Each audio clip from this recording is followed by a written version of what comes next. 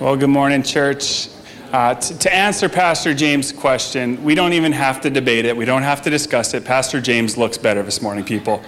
He's got the buttoned-up shirt. It's a much crisper look. He looks great today, church. So you don't have to worry about it. If you don't want to vote on the Instagram poll, you don't have to. Pastor James wins, okay? It's settled. We're good to go. So if I haven't had a chance to meet you yet, my name is Tyson, and I have the privilege of being one of the pastors on the team here at Colwood Church. And last week, I was supposed to be closing out our series called The Character of God. And my family and I were sick, and so Pastor Sean stepped in last minute, and he did an amazing job, didn't he? Come on. It's okay to celebrate our lead pastor. And so it's only fitting that this week, Pastor Sean returned the favor to me. And he was supposed to be speaking this morning, but he was sick and gave me a text message late in the week. And so I think God's humor is sometimes ironic, isn't it? I mean, come on. I was out last week. He gets to tap in late in the week. This week, it's my turn. So it's only fair. Am I the only one who thinks God's humor is ironic? Okay. That's okay. So let me just say thank you for your prayers. Thank you for how you supported us while we were sick. And if you can be thinking and praying for the Chapman family this week, that would be appreciated as well.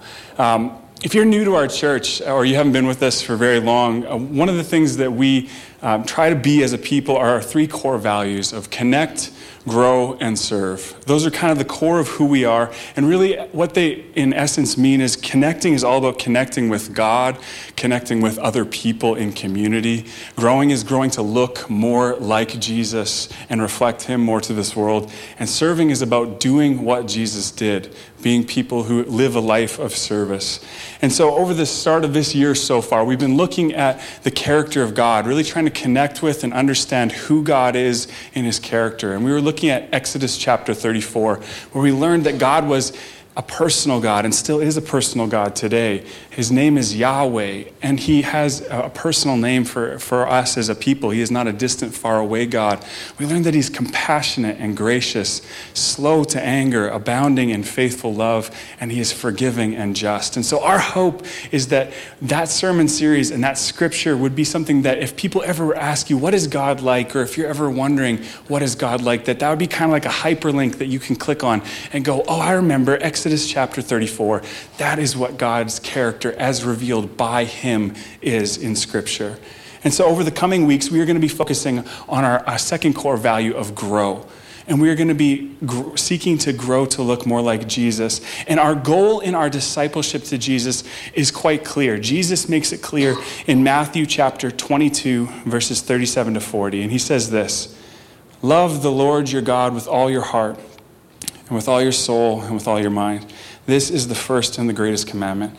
And the second is like it. Love your neighbor as yourself. All the law and the prophets hang on these two commandments. The end goal of our discipleship is not simply getting to heaven. The goal is to become people who love God and love others well, people who look like Jesus. Spending eternity with God is part of the story, but our goal and our destination is to be transformed into people who love God and love others more fully. So perfectly loving God and perfectly loving our neighbors. Is anybody there yet? I am definitely not. And that's why it's good news that our discipleship to Jesus is not just about a destination, but it is about a direction. We can take steps each and every day towards following Jesus, towards looking more like him, loving God more fully, and loving others. And we may not arrive at that perfect goal this side of eternity, but no matter where your journey starts, you can take steps towards that today.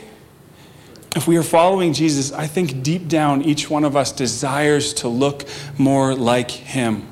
Even if you're not following Jesus in the room today, and you're new to this whole Christianity thing, I believe that deep down there's something inside of you that is inspired by the life of Jesus. There's something that makes you curious and attracted to him. And as followers of him, we desire to look more like him, but there is often in our lives a gap between where we currently are and where we hope to be, isn't there? A gap between where we currently experience ourselves as fully loving God and loving others, and a gap towards that goal of being as loving as Christ was. We recognize parts of our lives that are not there yet, parts of our discipleship that have not been fully transformed by Jesus yet. And at times we can feel like we are stuck in our discipleship journey. It can be easy to feel like we're in a spiritual rut. And here's the way one person put that feeling, and I think it's so perfect. I was a Christian for 22 years, but instead of being a 22-year-old Christian, I was a 1-year-old Christian 22 times. I just kept doing the same things over and over and over again.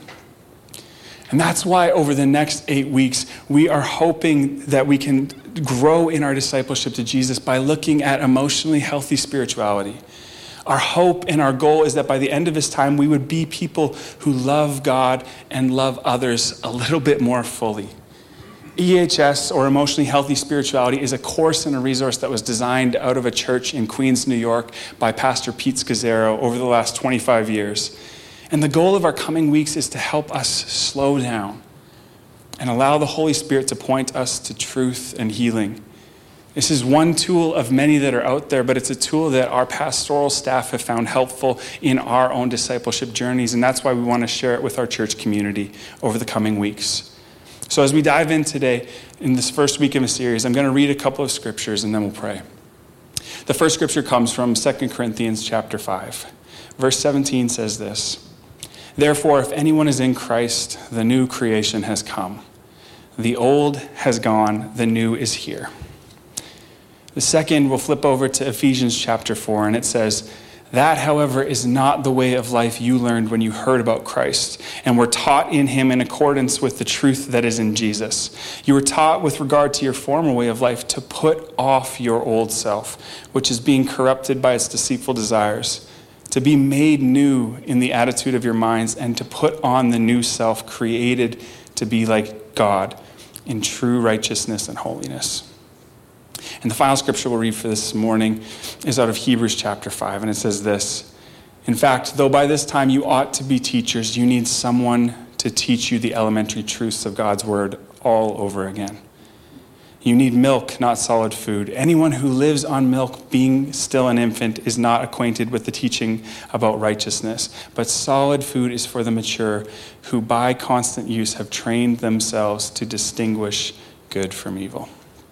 Let's pray as we've read God's word today. Thank you, Lord, for this opportunity that we have in this series to take a look at your word, to take a look at our lives. And Lord, we hope and pray that throughout this series, you would use it to help us to grow to love you more. You would use it to help us to grow to love others more. And that you would bring transformation into each of our stories so that we may reflect you more to this world, Jesus. That is our hope and our prayer for this whole sermon series. And so today, God, in this time that we have together, I pray that you would take my words, take this time that we have, use it to encourage, to sharpen, and to challenge us so that we may reflect you more to this world around us and love you more, Jesus. In your name we pray all these things, Lord. Amen. In 2009, I had the privilege of going to the country of Nepal, and I spent about 3 months there volunteering with an organization. And on the weekends, we would often have some downtime where we would be able to get out and kind of go do some stuff. And one weekend in particular, we were looking for an adventure, something to kind of do that would be fun. And so we ended up landing on whitewater rafting. Has anyone been whitewater rafting before? I had not been whitewater rafting before this. And so we got all suited up, we got our helmets on, we got our life jackets on, we got our paddles handed to us, and my 2 buddies and I hopped into a raft with a guide. And so we go on these rapids, and they didn't tell us that these rapids were 4+ rapids. Now, if you don't know what that means, I didn't know what that meant. That means you're in for a ride. There's going to be some big drops on the rapids. It's going to be a pretty bumpy ride, and it was pretty intense. It was just the 4 of us in the boat, and so you had to be really on it. And we were having a great time going down the rapids. You're getting that adrenaline rush. When all of a sudden we're headed towards another set of rapids, and out of nowhere, our boat flips 180 degrees, and my buddy is thrown into me, and we start going down a set of rapids backwards. It was wild. I had not been whitewater rafting before, so I did not know what to expect. So we get to the bottom of this set of rapids. We're all freaking out on the boat. We're like, wow, what's going on? This is crazy. This is nuts. And we get to the bottom, and our guide flips us back around the right way, and it was terrifying, to say the least. All I can say is I am glad that I was covered in water, so I didn't have to worry what else I was covered with. It was terrifying. It was freaky. What had happened was at the top of the rapids, there was this boulder beneath the surface of the water that our guide did not see. And our boat hit it and turned a full 180 degrees and sent us down the rapids backwards. It wasn't what was going on above the surface, but it was something that was unseen and beneath the surface that caused us problems that day. It was what was beneath the surface that changed the direction and the trajectory that our raft was heading. And I believe that that's often what happens beneath the surface of our lives that can change the direction that our lives are heading. The guiding metaphor for this whole series is the graphic that you can kind of see in the corner of the screen today. It's an iceberg.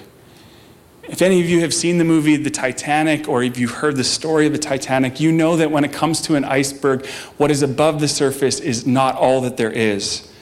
Up to 90% of an iceberg can be below the surface. And this picture of an iceberg is a picture of our lives as disciples of Jesus. Going back to when we went whitewater rafting, everything looked good above the surface of the water, but a giant rock changed the trajectory and the direction of our raft. And the same can be true in our lives. What is under the surface actually can have a profound impact on the direction that our lives are heading. For us to be people who learn to love God and love others more fully, to use the language from the Ephesians text that we read today, we need to learn to put off our old selves and put on the new self that is alive in Christ. When we come to Jesus, we are given a new life, as Corinthians puts it, and we are a new creation in Jesus. The only problem is that this past life still wants to hang on to us and have a say in that new life that we are given. Our sinful nature is gone, and we are no longer slaves to sin, but we are tempted each day to still go back to that former way of living instead of fully stepping into the freedom that Jesus has brought to us. God has set us free and desires for us to be made new, but there's a lot that we have to unpack and untangle from our lives to step into the freedom that God has saved us for.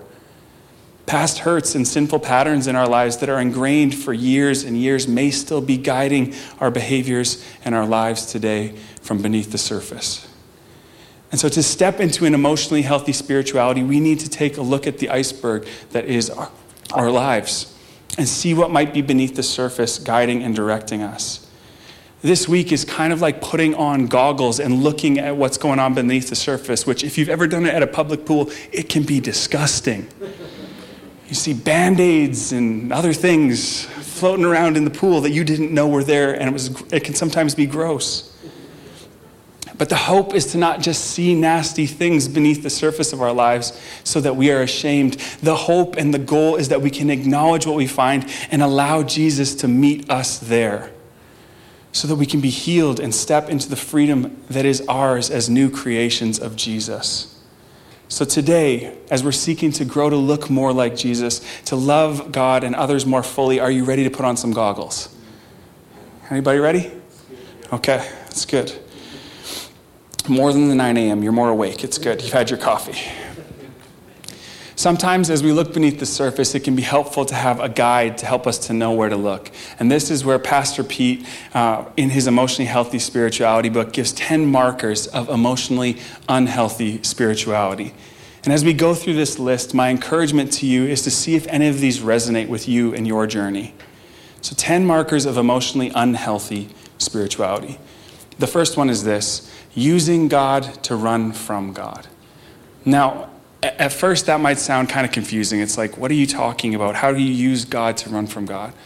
Well, what this looks like practically is when I'm really busy with church activity and God activity in my life. I'm serving in multiple areas. But really, if I was being honest, it's in order to avoid spending time with God It's in order to avoid slowing down to allow God to speak to me. What this may look like practically is you're serving in 2 or 3 or 4 areas in the church, but you're ignoring what your spouse or your friend has been encouraging you to change in. You're ignoring what God might be speaking to you because you are so busy doing work for God.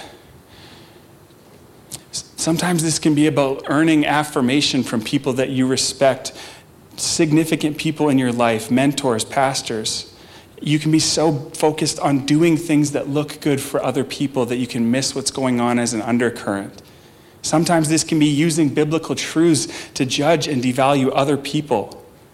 Sometimes this can look like saying things like, the Lord told me to do this, when in reality what you mean is, I think the Lord told me to do this.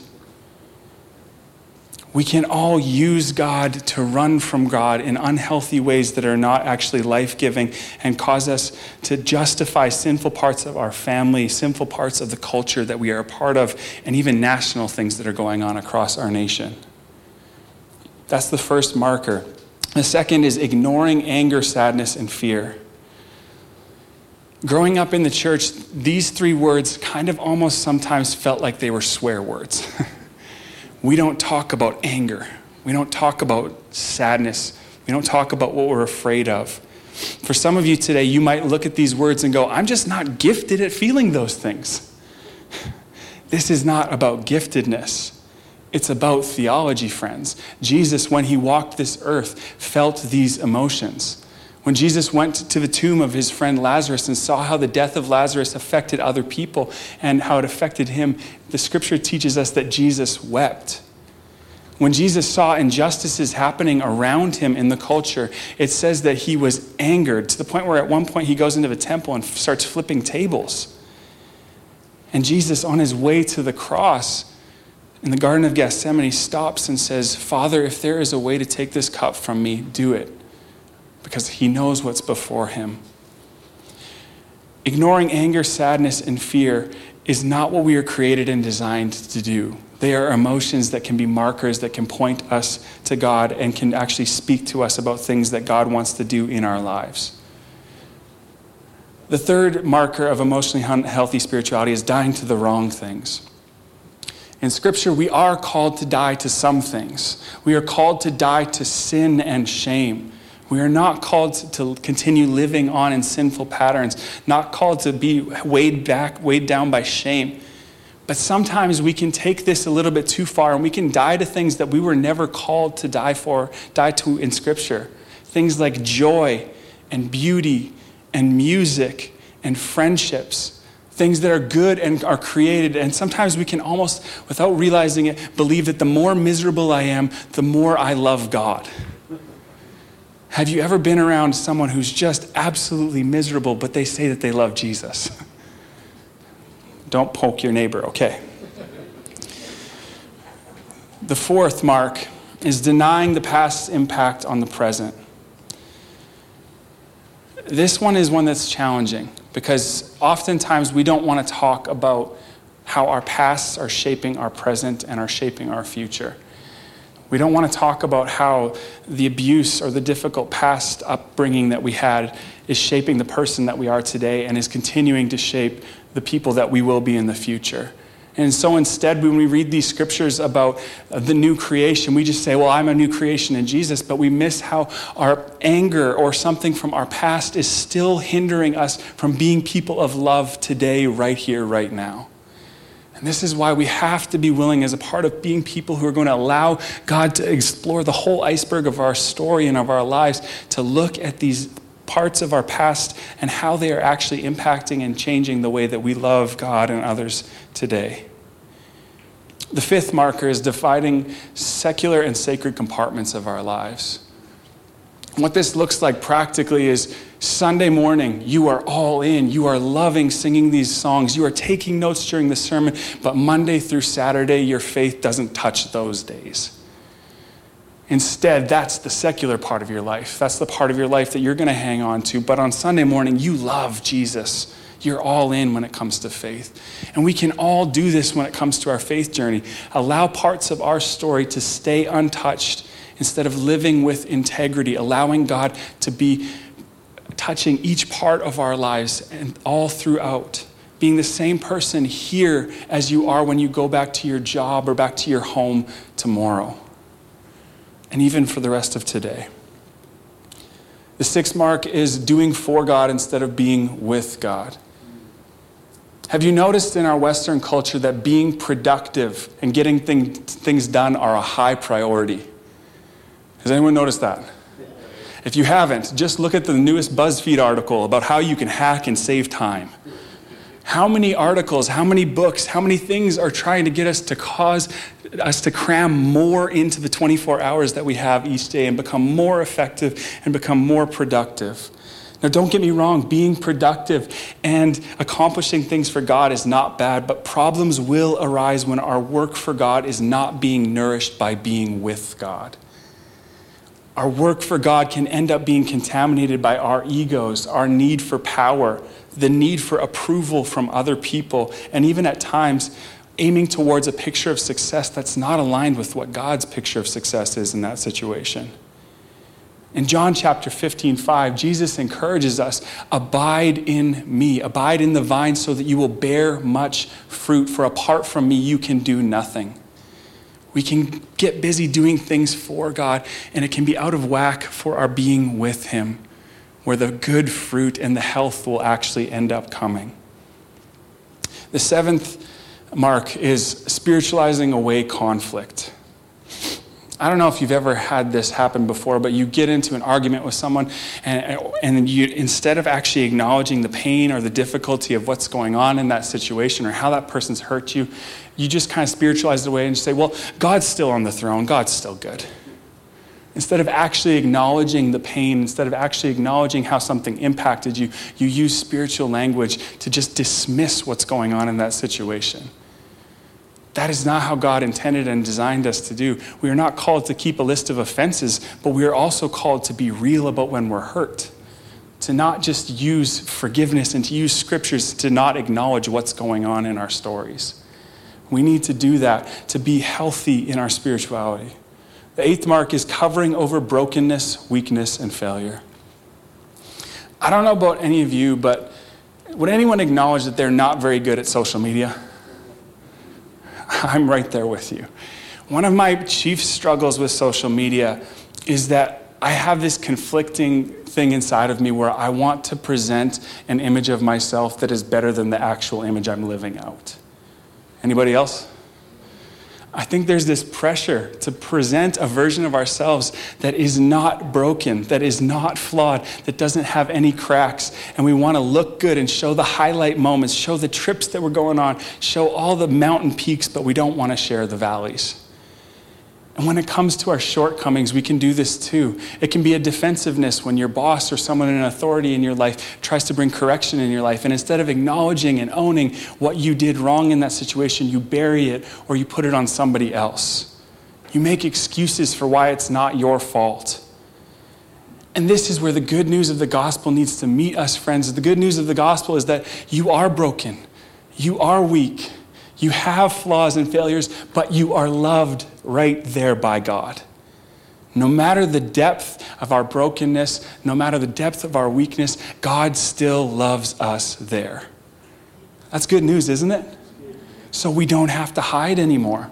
We don't have to cover over when we make mistakes. We don't have to cover over our brokenness and our weakness because God loves us even in the depth of our brokenness and weakness.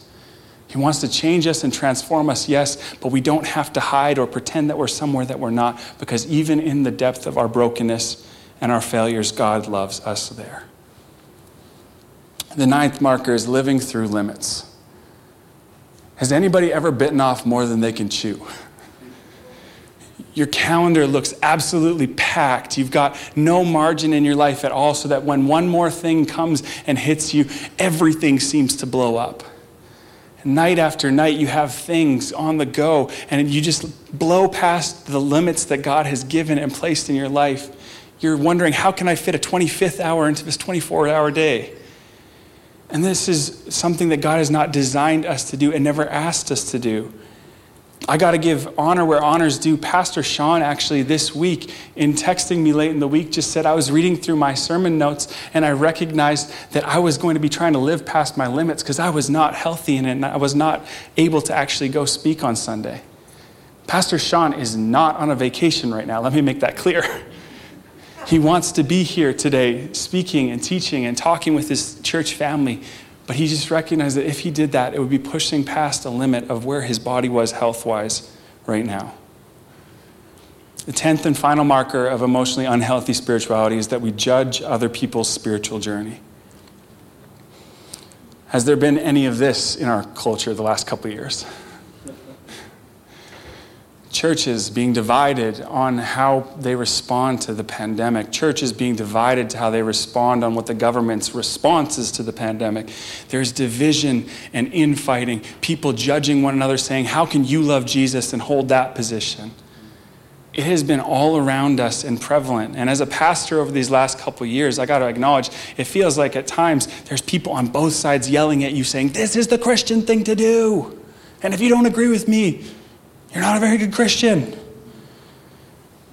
And to this posture of judging other people in their spiritual journey, Jesus encourages us, if you are trying to pick a speck out of a brother or sister's eye, take the log out of your own first. Before we judge other people's journey, we better look in the mirror and recognize that our journey needs to be judged by ourselves first.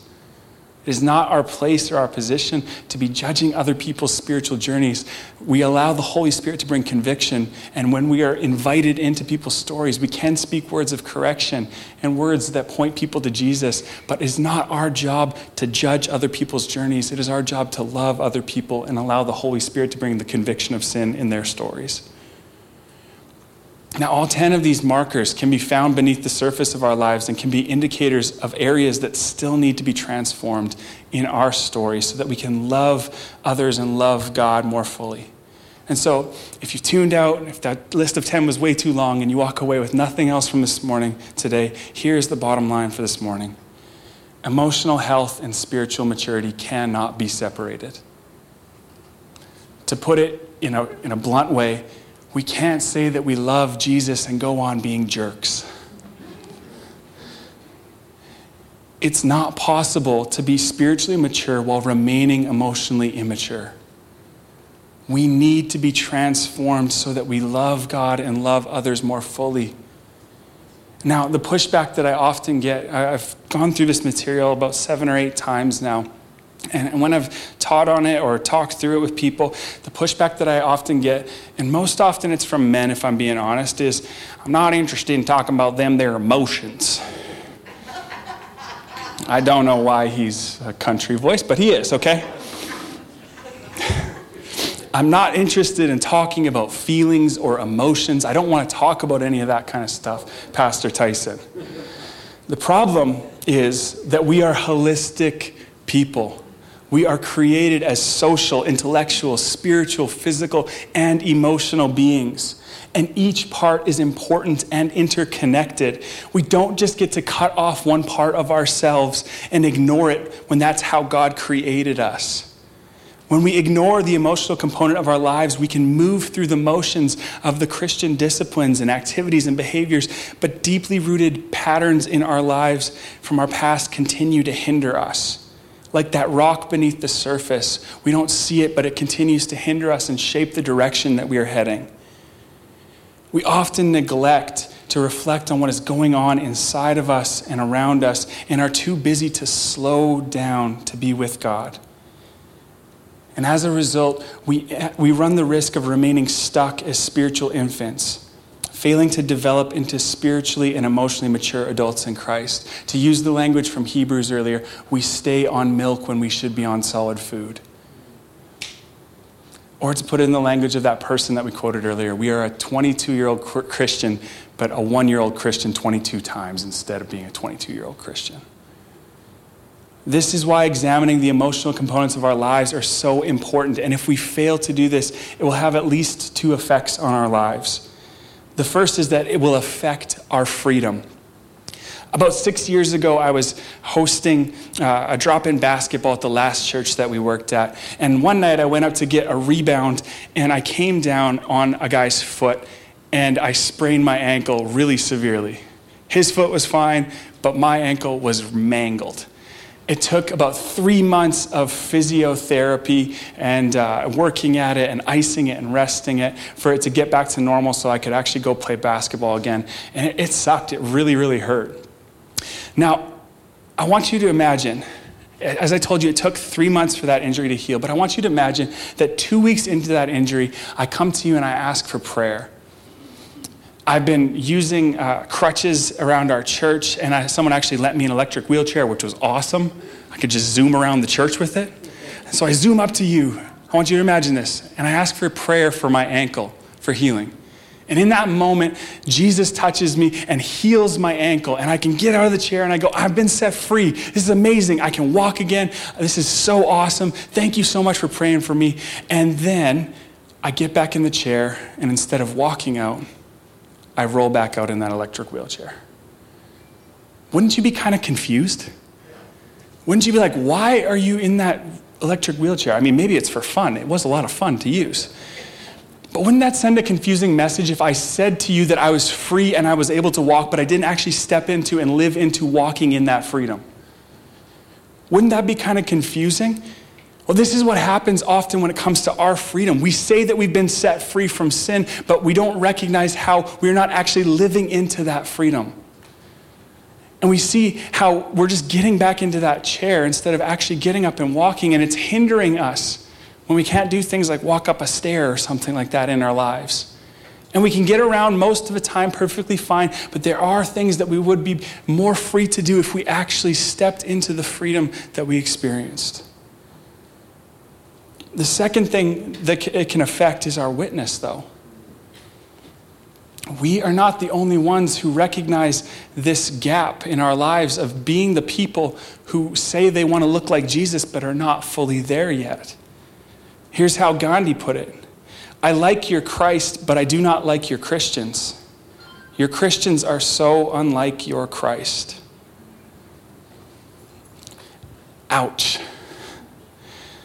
But it's also a gap that, if we're being really honest, we all recognize in ourselves. This is why looking beneath the surface and being deeply transformed matters. To go back to that sprained ankle illustration that I used just a minute ago, if I told you that I was free but got back into that chair and didn't live into that freedom, you would probably be right to wonder, is he actually free? Is he actually healed? And around us today, people are asking that question, does Jesus actually make a difference in that person's life? Because it looks like they're living in the exact same way that I am, struggling with anger the same way that I do, dealing with their anxiety the same way that I do, and the fear the same way that I do. People around us notice our lives, whether we like that or not. And if we don't deal with what's going on beneath the surface of our lives, it can affect our witness and the good news that we're trying to share with other people. Because they can ask and look at our lives and say, are they really free? Are they really healed? And if we have been set free from sin and death and given a new life, but live in ways that are not different, people will be confused and wonder, has Jesus actually made a difference in their journey?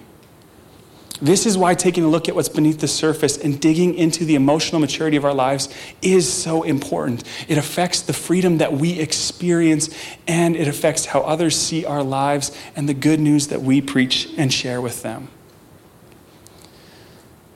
Now, with all that said, I want to acknowledge sometimes it can be scary to look beneath the surface. You put on those goggles and you see, like I said, things floating under there that you didn't really want to see. That Band-Aid that gets caught on your leg. Ugh. Hey, a clump of hair if it's from someone that's not your hair color. It's gross. And part of the problem is that if we're really honest, we're sometimes scared of what we're going to see if we put on goggles and look beneath the surface. And what holds us back is fear of what we'll find. And it's why we don't slow down to take a look at what's going on beneath the surface.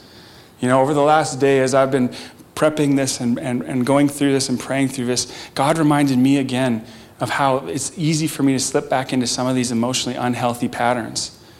I was convicted and reminded that my being with God has to fuel my doing for him. As a pastor, it can be easy for me to lead Bible studies, to pray for other people, to do a whole host of good things. But if I'm not refilling that well of connection with God, I'm giving out of something that's empty, and it's not going to bear the fruit that I'm hoping for. And I was challenged and reminded that I need to spend that time being with God and not just doing good things for him. And this week, as we draw to a close, I want to encourage you with this practice. Take some time this week to slow down and process. Take some time this week to see if there are any of these 10 symptoms that we've talked about, any of these 10 markers that resonated with you. And if you want to get really bold today, ask someone in your life if there's any emotional blind spots or something from this list of 10 unhealthy habits that they may see in your life. Let it be someone who you trust, not just any random stranger on the street, but someone that you trust. Ask them. The question that I want to leave us with this morning, church, is how much of your iceberg have you allowed Jesus access to? How much of your iceberg are you allowing him to bring transformation to? Are there still things deep beneath the surface that Jesus is not allowed access to in your life? Because emotional health and spiritual maturity can't be separated. It's not possible to be spiritually mature while remaining emotionally immature. And God wants us to grow to be people who are spiritually and emotionally mature so that we may love him more fully and love others more fully as well. Now we know that this can be a lot to dig into for a few minutes on a Sunday morning, and that's why we've created a discussion and reflection guide to accompany this sermon series. In the guide, you'll find questions for reflection as well as a Bible study to accompany each week. And our encouragement for you is this week to find some time to talk through this material with someone else. Maybe it's a friend, maybe it's your Connect group, maybe it's a few friends and you can get together. And if you don't have any of those options available, we've actually created 2 online groups. They're going to be available Tuesday nights at 7 p.m. and Wednesday nights at 7 p.m. where we're going to be talking through this material. And you can join us on Zoom to continue the conversation from this Sunday. You can find access to this discussion guide and these groups links on our website at callwoodchurch.com. It's just right in the top banner there. These topics are difficult and heavy, but they're always better when processed in community with others who are seeking to grow to look more like Jesus. Our hope, church, is that as we look beneath the surface and as we allow the Holy Spirit to access to these parts of our lives, that God would use the weeks ahead to transform us to be people who love God and love others more. We want to be people who grow and are transformed by the new life that Jesus has given us. And our hope and our desire is that we step more fully into taking off our old selves and putting on the new self that Christ has given to us. Is that fair enough, church? All right. Let's just sit with it because I was pretty muted this morning. Let's pray as we draw to a close today.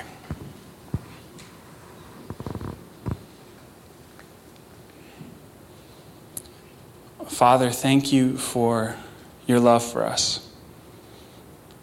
At times, Lord, it can be scary to look beneath the surface of our lives and see things that are nasty, see things that don't reflect you well.